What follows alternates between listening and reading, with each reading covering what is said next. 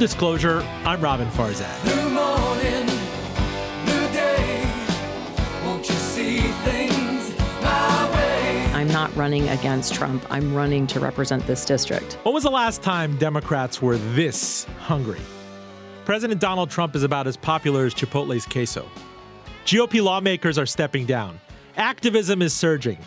Do the donkeys have enough stomp in them to take back Congress? Stay with us. Full disclosure is made possible by the support of Elwood Thompsons, our friends at the top of Carytown. I practice what I preach because I'm there pretty much every day, sipping their cold brew, having their morning glory biscuits and muffins and everything from the breakfast bar. Make your own sandwich, the Beat Cafe, at the corner of Elwood and Thompsons, hence the name, and at elwoodthompsons.com. Joining us in studio is Abigail Spanberger, Democratic challenger for the 7th District of Virginia in the U.S. Congress, predominantly in the middle of the state, from Culpeper to Nottoway. It's currently held by Dave Bratt, the Tea Party insurgent who upset GOP power broker Eric Cantor in 2014. I believe that was considered the biggest upset in 100 years, right before Trump somehow took the White House. How are you? I'm doing great. Thank you so much for having me today, Robin. Thank you for coming on short notice. I appreciate it. I've been noticing GOP Congress people kind of dropping out left and right. This week it was Darrell Issa in San Diego. I mean, that's an entrenched person. If you're wondering and worried about a wave, this is a great time. I mean, whether you're Orrin Hatch in Utah, not that Utah is necessarily a swing state, but Ileana Ross-Lehtinen back in my district in Miami, you certainly sense that there's this worry, there's this concern about one of these kind of revolutionary waves coming through a la 1994 and the old contract with America. Yes.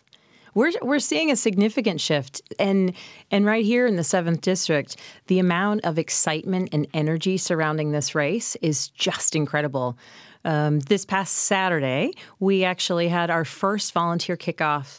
And on an icy cold morning, we had 83 people, a total of 83 volunteers come out for our first volunteer kickoff. So the idea that a year in advance of the election, we have that many people excited to get involved and volunteer is just unbelievable. And I think that's representative of what we're seeing across the country and what other districts are seeing as well. Now, it's been written about quite a bit that even though Barack Obama had a successful, politically successful, you could argue, 2 elections, obviously in 2008, which was peculiar because of the financial crisis, but in 2012 against Mitt Romney, the GOP had been very successful in terms of wresting back something north of 1,000 seats. You're talking about state houses, governor slots, clearly the swing elections of 2010, and then coming back in the midterm elections after Obama's second time he won office.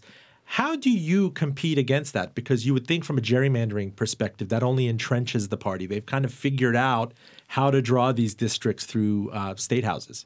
Well, and I think that across the board, what we saw in Virginia in 2017 is that when motivated and excited and dedicated people step up to run and volunteers rally around them and get out there and canvass and phone bank and connect with other voters, that we can see shifts. And, you're right about the problem of gerrymandering, which is prevalent here in Virginia, but also nationwide. But even despite some of the districts being heavily gerrymandered towards one party or another, what we did see in 2017 is that when voters are engaged and when people are out there with a strong message and clearly motivated to serve the communities, that we can make significant changes at the state level and local level. Now, this seat has been held by Republicans, I understand, since 1971. Yes. I mean, that goes back a long way, in terms of the convulsions of the reinventions of both parties and the civil rights era. It was Tom Bliley's seat beforehand, right? That's correct. And what I never understood about it, what completely blindsided us, is what happened with Eric Cantor in 2014. I don't know if it can be studied enough. I mean, this is one of the most powerful Republicans on Capitol Hill, bar none. If you're a person in this district, you would think that, gosh, this is somebody who's going to bring home the bacon.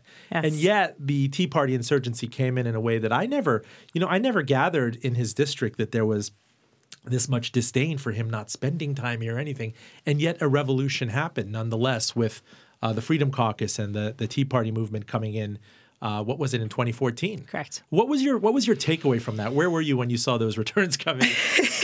It's interesting. And just a little bit about the 7th District. Since the 70s, we've been redistricted.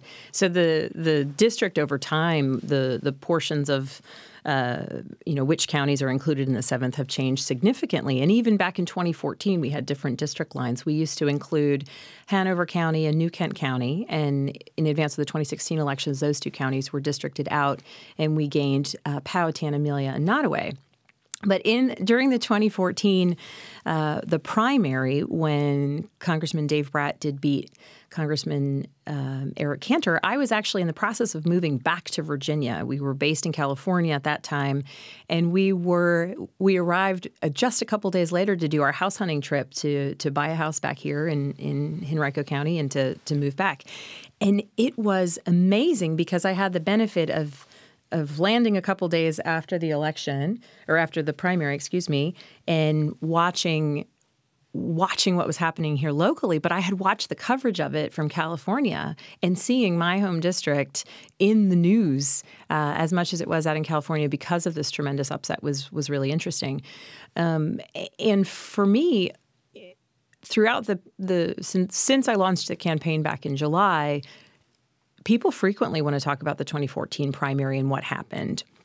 And across the board, there are Democrats at every event that we go to that talk about how they voted in the primary. In Virginia, we're not registered with parties. And so you can vote in the primary of your choosing. And, whether or not that was actually enough to sway the vote, who knows? But it is such an interesting election when you look back, just in terms of how much money was spent and the fact that we would have such a significant upset was a tremendous one. And so it is very interesting now to be on the challenger side of someone who was previously a challenger. It's an interesting race to review and look at what happened. Now, Congressman Bratt's ascendance predated Donald Trump's even announcement. There's kind of this wild card, dark horse shot at the White House. A lot of people just thought of it as a publicity stunt, but then you did see, as Pennsylvania and Wisconsin and other areas where there were pockets of people who delivered the Electoral College to Donald Trump. Is Dave Bratt looked at as kind of a reliable Trump proxy? And is that something you can even do? Like, for example, does it make sense for him to have Donald Trump come here and campaign on his behalf in places like Powhatan? I mean, where I used to see all the Trump signs. Either you are or you aren't. That's what I don't understand. Yeah. Can you run away against the guy? Can you just be a kind of Tea Party with an asterisk guy? GOP, not Donald Trump GOP? Yeah. Watching Congressman Bratt and his reliable defense and agreement with the president has been, pretty consistent since the president was the Republican nominee and certainly after he was elected. And so there isn't a lot of room for him to run away from the president's policies, or even some of the president's more controversial statements, because he has so consistently been aligned with him and publicly supported him in a way that isn't necessarily consistent with what with what other elected Republican officials have done. Abigail, tell me about your journey professionally and how you came to this decision and where you are today, kind of sitting with me in advance of a potential historic wave election this year. Yeah. So I moved around as a kid and we settled here in Henrico County. I went to Tucker High School just off Parham Road and ultimately graduated from the University of Virginia and moved overseas for a bit for graduate school. But my goal had always been to enter public service. My father had been in law enforcement, and I intended to follow his footsteps into public service. And that's exactly what I did. After I graduated with my MBA, I moved to Washington, D.C. and began applying with federal agencies. I became a federal law enforcement officer, and I initially worked narcotics and money laundering cases in D.C. and then up into Maryland was our territory. And I did that for a couple of years. And it was a tremendously interesting experience. It was a challenging experience. But I always knew that my love was on the foreign policy, national security side. And so from law enforcement, I pivoted over to the intelligence community, and I became an operations officer with the CIA. And that's under what was at that time the Directorate of Operations, then the National Clandestine Service. And as an operations officer, we were the people who were out there meeting with individuals who had access to information of value to the U.S. government. In that role, operations officers recruit people to provide information back to the United States government and work with those individuals. A little bit of what you see in Hollywood movies. Some of it's true and some of it's not. But, I was meeting people on in hotel meetings and in car meetings and collecting information that was of significant value to the United States government with the purpose of allowing the president, policymakers, the military, our diplomats, and Congress to make really informed decisions about their engagement in the world, our country's engagement in the world. And I lived in D.C. for a time with that job. I was based in Europe for a time. I was based on the West Coast. And in 2014, we got to a pivot point. We were starting to apply for our next jobs. Where would we transfer with my job within CIA? What were some of the postings that were possibilities? And my husband and I were talking with our daughter about where we might go and really excited about all of the different options. And our daughter said, well, what about Virginia? And we said, well, with mommy's job, maybe it's Germany, maybe it's Costa Rica, all these exciting possibilities. And she said, but everybody we love is in Virginia. Why wouldn't we go to Virginia? And it was a turning point moment for us because I had realized that for all the time I had spent investing in public service and serving the country in a way that was incredibly valuable and incredibly fulfilling to me individually, we weren't really building out a community for our kids, and we weren't investing in a community. And having grown up here in Henrico County, my husband's originally from here as well, we decided that for us, for our family, for what it was that we wanted long-term, we did want to have that investment in the community. And so we moved back here in 2014, and I got a job in the private sector, and we started really getting involved within the community. And I became a Girl Scout leader, and my husband became a soccer coach, and we got involved with different advocacy groups.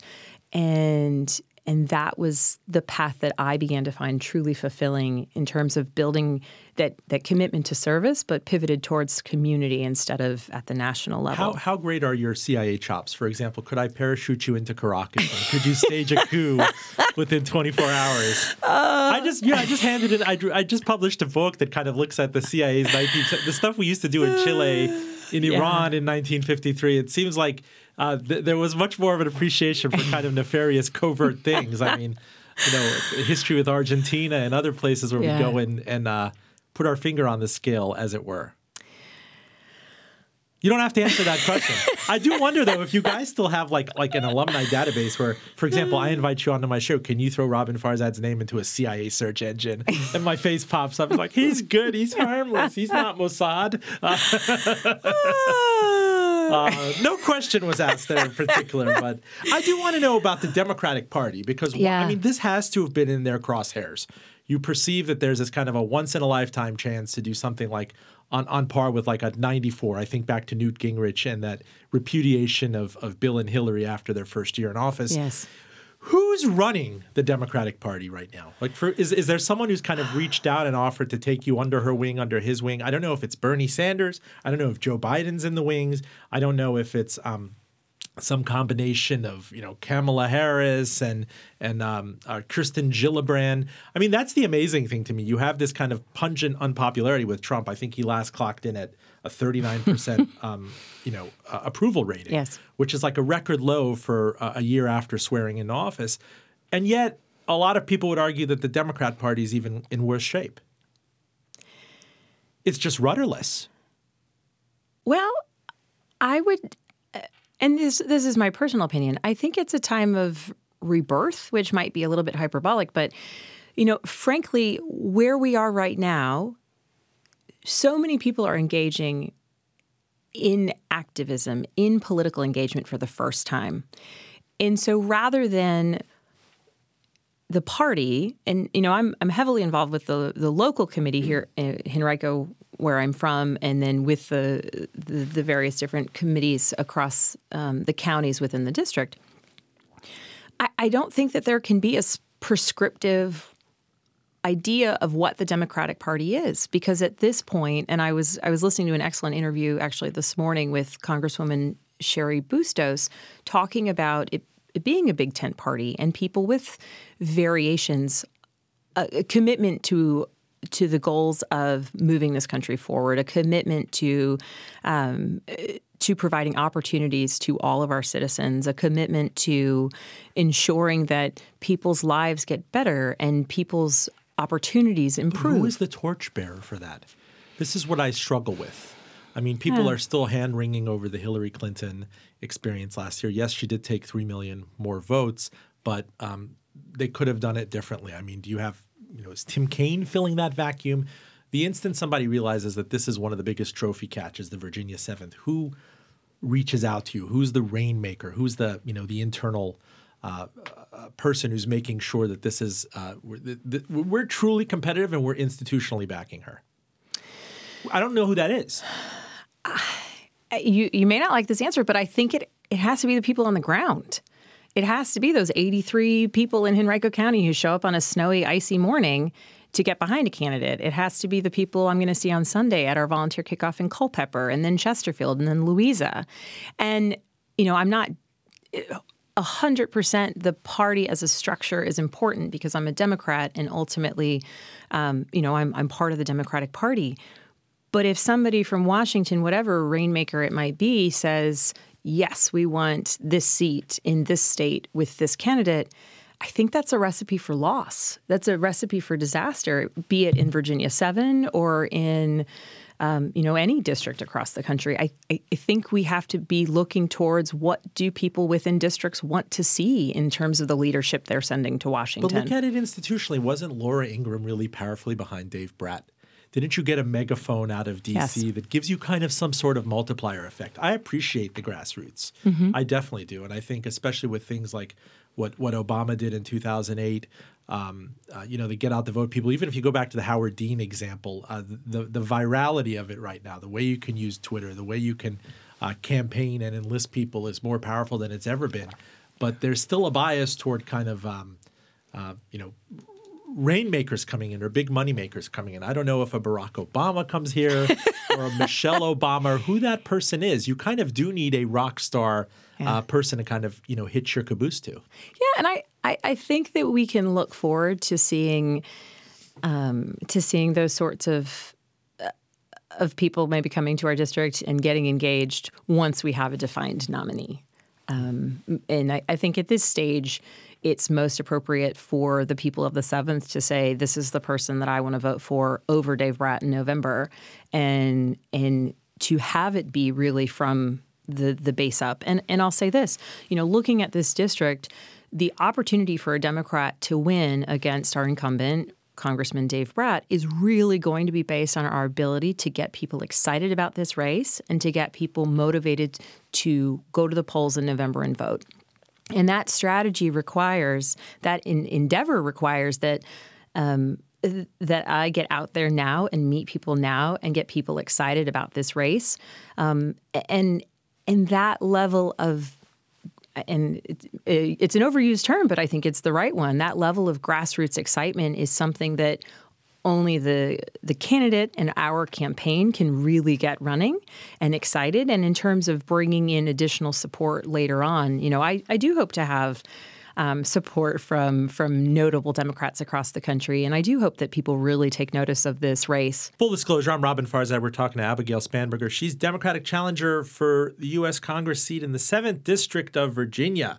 We are talking about issues, the difficulty of kind of wresting control of a seat that was won through insurrection, what makes 2018 so special, the potential for kind of a huge, massive blue wave to undo the gerrymandering and all the other things that have made it so prohibitively difficult for these revolutions to happen. Talk to me about the issues. What do you kind of what occupies your mind the most in terms of disagreement with this administration and this GOP-led Congress? Is it foreign? Is it domestic? Is it a style thing? I mean, we right now are on the heels of the whole shithole comment. Yes, that's going to be one of the big timestamps on the Trump presidency when he was discussing immigration from places like Haiti and El Salvador and Africa. The bar has definitely been moved in terms of discourse. Yes. My interest, my focus is really in a couple different places. So absolutely, there are issue-specific concerns that I have with what's been happening with this administration, with this Congress. But at an overall level, there's a lack of decency in the discourse that we see, such as the comment that came out of the White House just yesterday. A lack of decency in the political discourse, and also the prioritization of political expediency and party line politics to such an extent that it really gets in the way of our lawmakers' ability to talk through decisions, to talk through policy, and to reach any level of bipartisan agreement. And I think, the way that our healthcare system has been so wholly politicized, and the way that the House healthcare vote was pushed through the House of Representatives so quickly for the sake of political expediency, and not even waiting for a Congressional Budget Office score. Those are the examples of the procedural pieces that I think are really problematic and do not benefit the American people, regardless of your political affiliation. And then related to issues, I have significant concerns about the status of our current healthcare system, the tax reform bill that was just put through Congress, and certainly our place on the national stage, international stage, the way that we see diplomacy through tweets and a general disengagement in the international arena in a way that we've never witnessed before. I think these things are all problematic, and they're all things that I've been talking about frequently on the campaign trail. Is there something that constituents in particular are ticked off about from a policy perspective? I can tell you there's been no shortage of complaining here about the lack of health insurance availability. I believe Anthem pulled out. This was a big market for them here in Central Virginia, and you have to beg somebody like a Cigna to buy an insurance policy from them. They lead you back to the exchanges, but there's a lot of uncertainty over whether the exchanges will exist in perpetuity. A lot of carriers, a lot of doctors just don't know whether to accept this insurance. It's not long for the world. Yes. I do at least sense from a kind of a perspective, preschool pickup and second grade pickup of my son, that this is top of mind for a lot of parents, a lot of our contemporaries. It is top of mind. It is something that at every event, and we've had 47 meet and greets across the district. So those are just events in people's living rooms where we sit down and talk to people, sometimes a crowd as small as 10, a crowd as large as 50. And every single time people want to talk about healthcare. And the concerns related to healthcare really do manifest themselves in different ways. It's a concern with the protections that are provided by ACA. So, pre-existing condition protections, or no lifetime caps, or the ability to keep adult children on insurance through the age of 26. Some people are really concerned that these benefits might be endangered.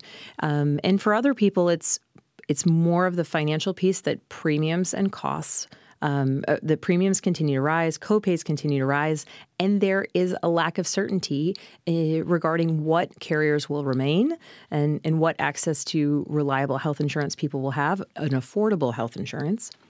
And those concerns are really consistent. And in the rural areas, even more so, because there's an access issue there as well. And in a district like ours that does have, heavily suburban areas in Henrico and Chesterfield, and then a lot of more rural areas, this is a really significant concern that people have in terms of how can we have access to affordable, quality health care, and what does the insurance market look like as we keep seeing these changes. And of course, under the most recent tax reform bill, we saw the loss of the individual mandate and the expectation that costs will that the price will continue to rise is a really well-warranted concern, and people are very worried about what's to come. What are your thoughts on single payer?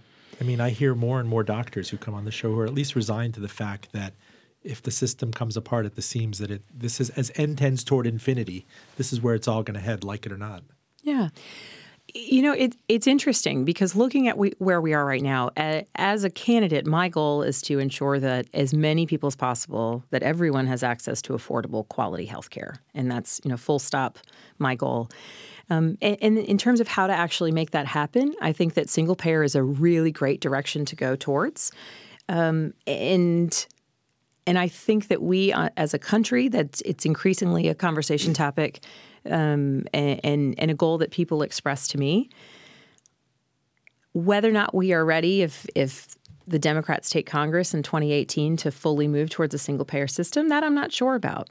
And I'll be honest, because to some degree, to every degree, if we are looking to provide more stability to our healthcare system, and we are looking to ensure that everyone has access to quality, affordable healthcare, I want to make sure that any legislation we can reach really does have a significant amount of bipartisan support. And ideally, in 2018, the Democrats will have control of the Congress. But I do hope that we'll be at a place where we'll be able to engage those across the aisle in the conversations and move towards a system that is more sustainable. And, there's some solid proposals right now in the Senate for a public option, and I think that's worth considering as well, in addition to whether or not we might be moving towards the path of a single-payer system. There's a bit of a pop quiz for you here, not to make you nervous or anything. But in your district, believe it or not, you have, according to I'm on Yahoo Finance right now. Okay. The mega cap company whose stock was the best performing in the market over the past 50 years. $1 invested in this company and its predecessor in 1968 turned into $6,638 by 2015 with dividends reinvested. That's good for a 664,000% total return. That's 21% annually. Do you know what it is? Can I phone a friend? No, you don't have a lifeline in this. It's Altria. Formerly Philip Morris, the biggest tobacco company in the United States. And I know it's a bit of a third rail to talk about because they throw a lot of money around. Yeah. But how, for example, does that make you feel? I mean, this was historically a tobacco town. Yeah. They are there. They employ a ton of people. And yet their regulatory future, they've historically had great relations with Eric Cantor and Tom Bliley and people behind you. I just, like to throw those wild cards around every now and then. I mean, there's very much a new Richmond and an old Richmond, but nobody messes with Big Mo. I mean, the tobacco company here. What do you think? I think those are some incredible statistics for starters. This is a diverse community. This is a diverse workforce. We've got, people employed within the 7th in a wide array of industries.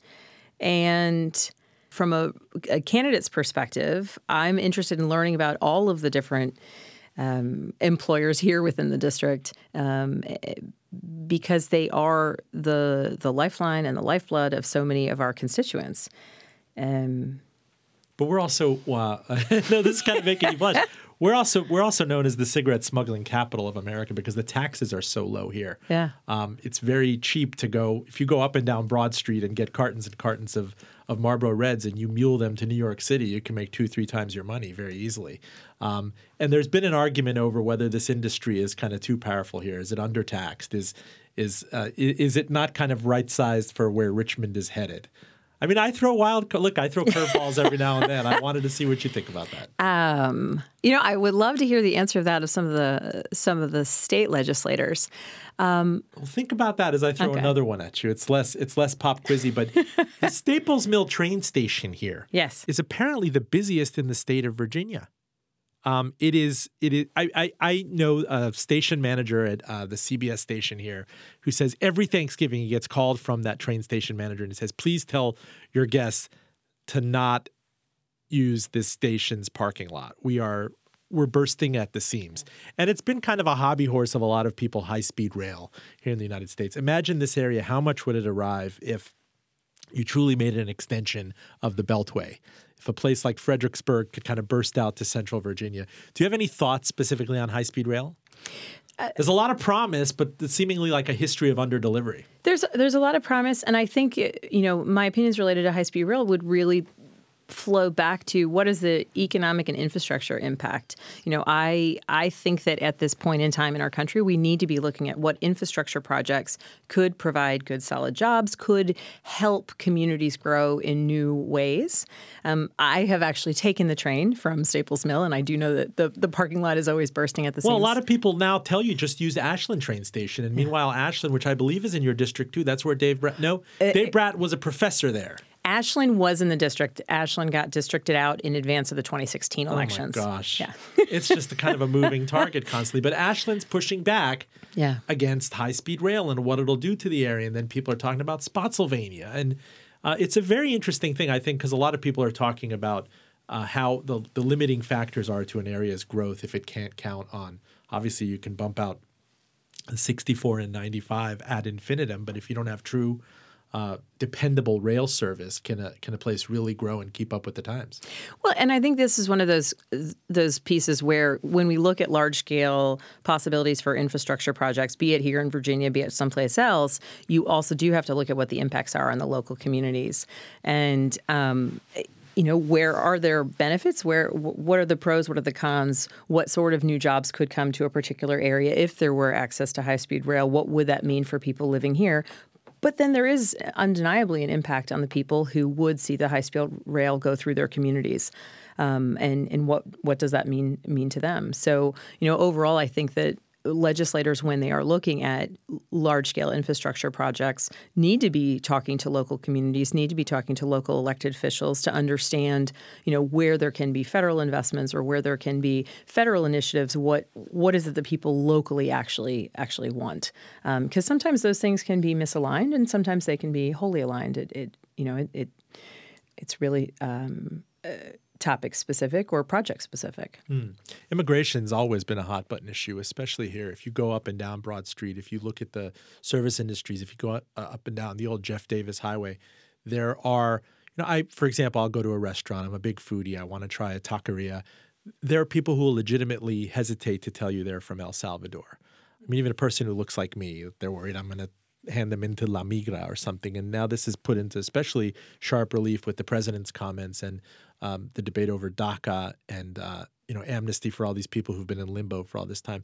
How do you handle an issue like that is red meat for people in the exurbs and in the country, but from an operations perspective, the service industry here depends on a lot of day laborers and immigrants who are not documented? Well, I think there's a couple things to decouple. Overall, we need comprehensive immigration reform. And, if elected, that is something that I would certainly want to be a part of those conversations. When we relate it back specifically to the recipients of DACA and those affected by DACA, the issue there is, these were kids who were brought to this country by their parents. They followed all the rules. They did everything they were supposed to do. They went to school. They entered college. They got jobs. And they're a part of our communities, and they are a part of our economy. And so when we are looking at how to solve, how to adjust, how to perceive our immigration process kind of moving into the future, to me it is important to make sure that we're looking at those affected by DACA in the immediacy, because those are adults and young adults who are facing the potential of going back to a country they've never, ever known. When they were brought here as children, and they became a part of this culture, a part of this economy, and they did follow all the rules. And so I think that there is a need to look at the future and the fate of these members of our communities and our colleagues and our coworkers and our students, and find immediate solutions and agreement, it's so that they don't have to live with this level of uncertainty.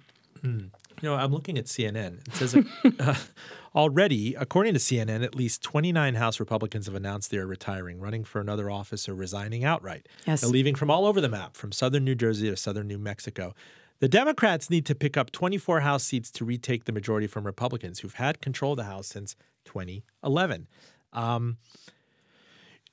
Structurally speaking, this is not a black and white district. Like, I don't understand how a person runs from left-leaning burbs, which has a lot of transplants from Northern Virginia and New York and Long Island, and then go deep into the country where you used to see all the Trump signs in Powhatan and kind of gun-carrying, NRA card-carrying places, and have a sort of contiguous message to flip a district blue that's not been blue for almost 50 years. That kind of boggles the mind.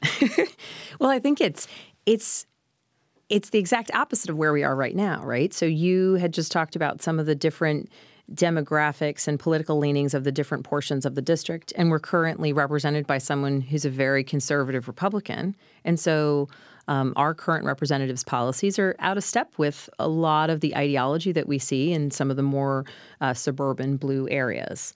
So I would make that argument straight away that we don't have well-aligned representation currently, and so it is time for a change.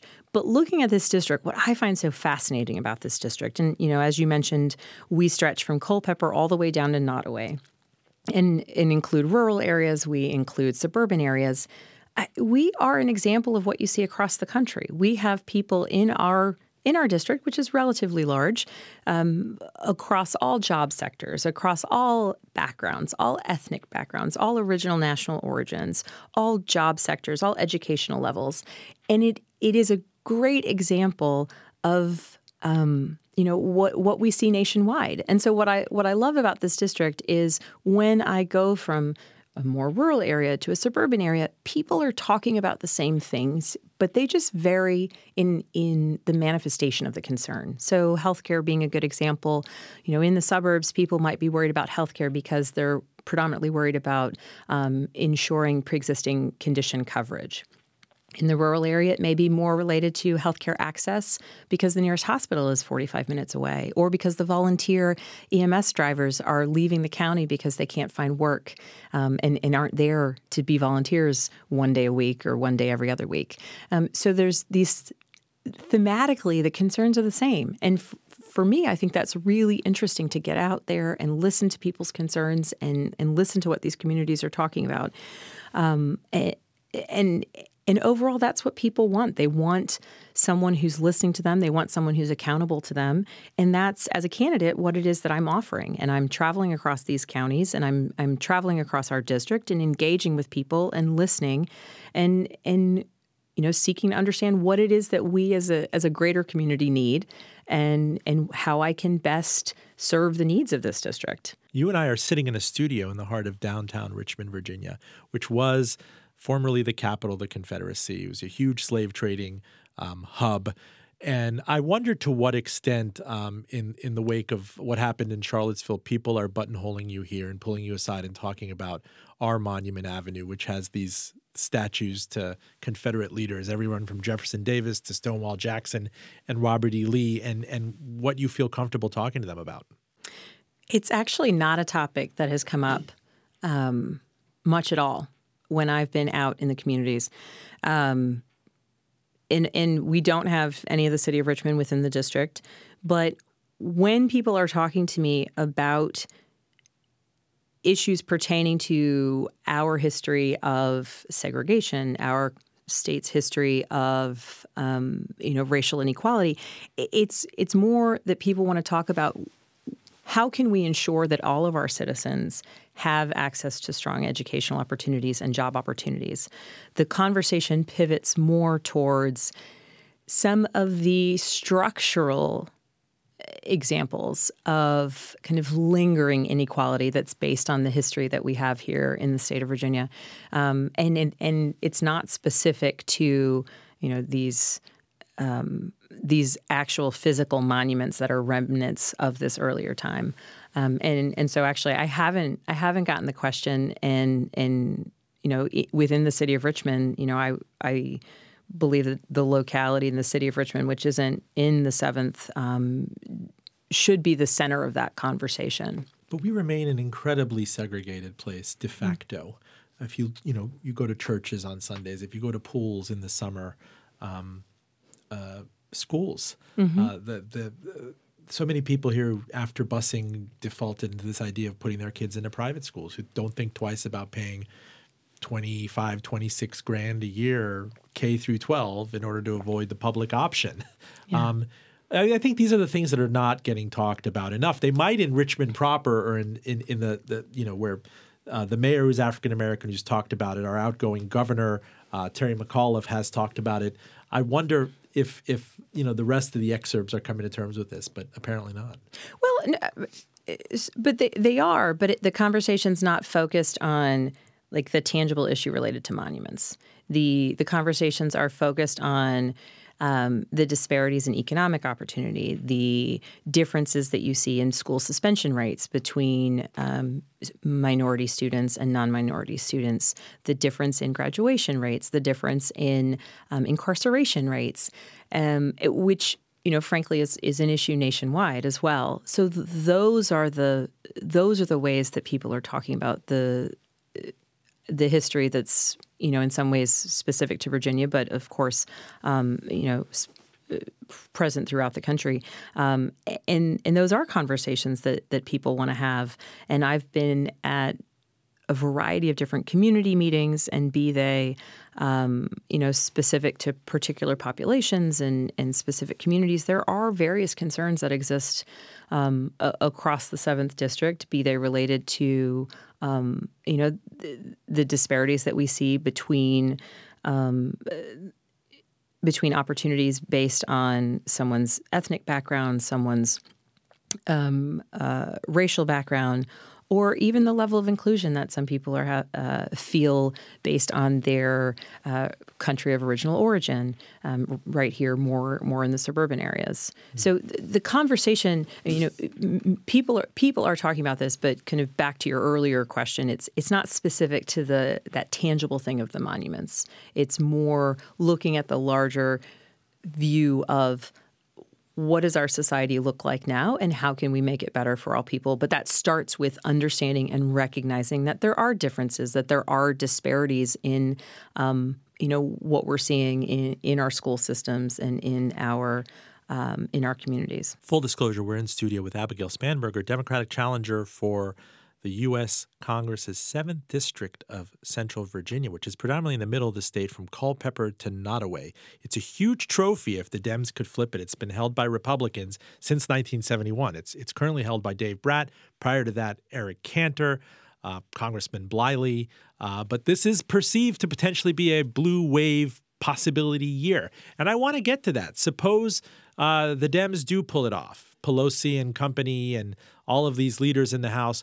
What is the first thing kind of on their agenda? January 19th after the interregnum, what do they roll up their sleeves and do? Is it chiefly about obstructing Trump? Is it about investigating Trump? Is it about undoing certain policies? Have you been getting calls about this? Is there any sort of consensus or foment behind it that the first thing I'm going to do in January of 2019 is XYZ? No is the answer. I think that across the board, what people are focused on, what I'm focused on is what are the needs of our district? How can we bring better leadership to Washington? How can we better represent here this district, the 7th District? And I have talked to other candidates who are running in districts across the country, and that is their priority as well. What the Democratic Party may or may not pursue as its first agenda items in January of 2019, I'm just not sure.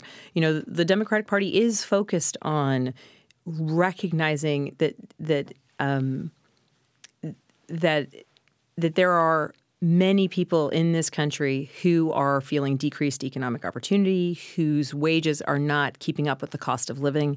And so among the things that I do think many of us, when elected, will want to address would be the issues most heartily related to everybody's day-to-day, which is, am I fearful for my health because my health insurance coverage isn't meeting what I need it to do, or I can't afford health insurance coverage, and meeting people's needs to, have job opportunities. But how much of it is out there is defensive versus offensive, i.e. do people want you chiefly thwarting Trump in 2019 or chiefly creating something? Because, again, this is a pattern we've seen before. If Hillary Clinton pulled it off last year, you'd see an enormous red wave. It's kind of a reflexive thing that happens. It's true. There isn't this spirit of kind of helping people. I remember when Obama took the oath of office, it was Mitch McConnell who said our first job is to block this guy, is to make sure he's a first-term president.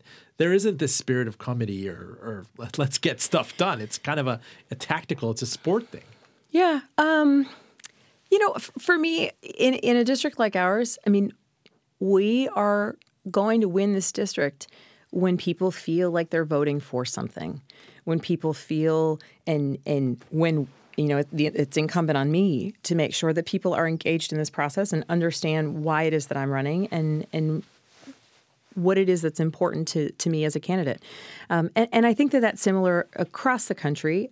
There are certainly a lot of candidates who are running against Trump. And that's what they're making their congressional race about.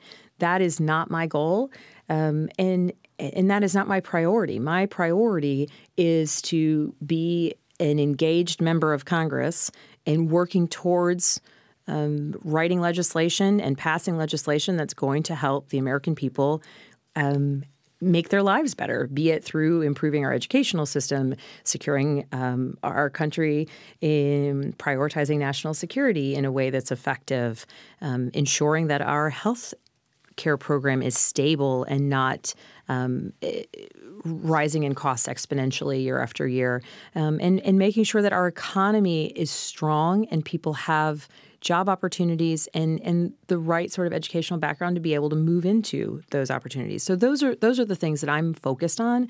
Those are the things that, when elected, I want to be a part of, reaching those goals. There are certainly people who are primarily motivated out of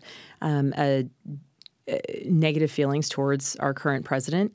But that's really not my priority. I'm not running against Trump. I'm running to represent this district.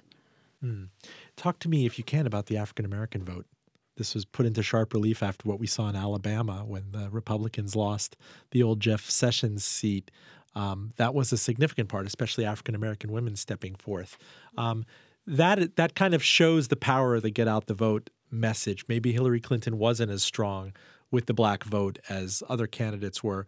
Are there certain corridors of outreach that you find are helpful with this? Well, I think it's also important, even looking at the 2017 elections, exit polling shows that the African-American vote was incredibly strong in helping with our statewide success, in addition to younger millennial voters. And, it is absolutely important that we recognize all of the voting groups that exist within our district.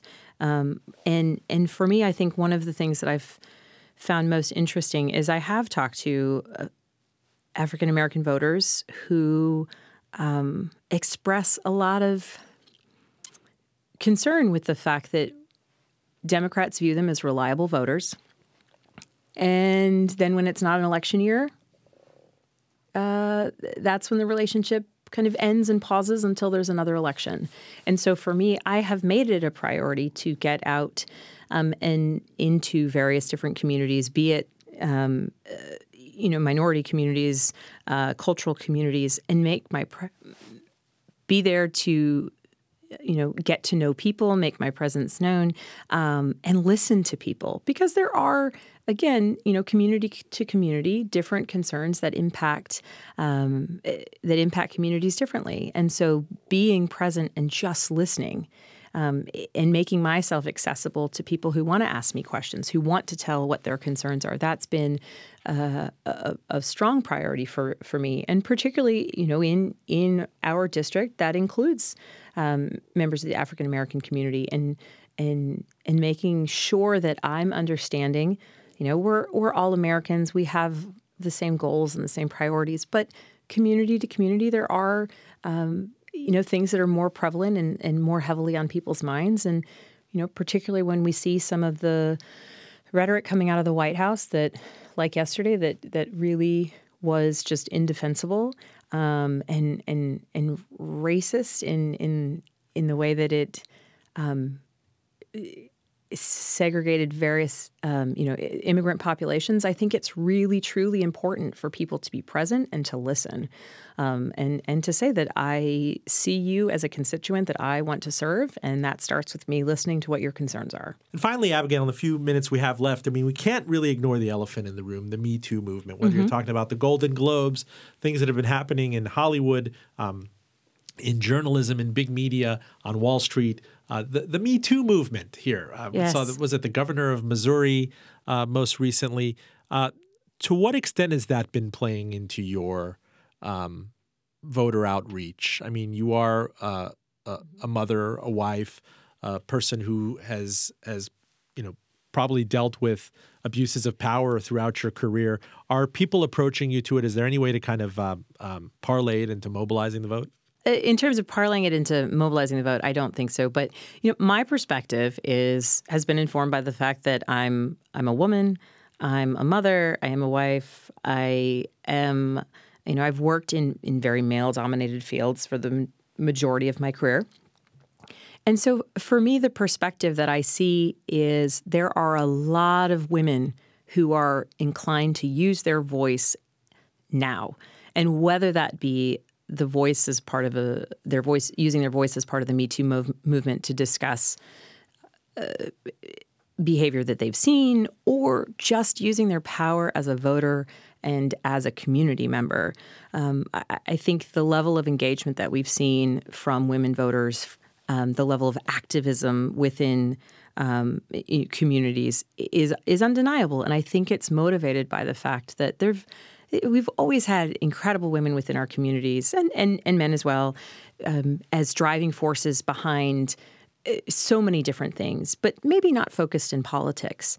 And part of what we've seen with the shift since the election in 2016, and now increasingly so with the Me Too movement, is there's a certain strength in using our voice in a political term. There's a certain strength that people are finding in speaking out related to what's important to them.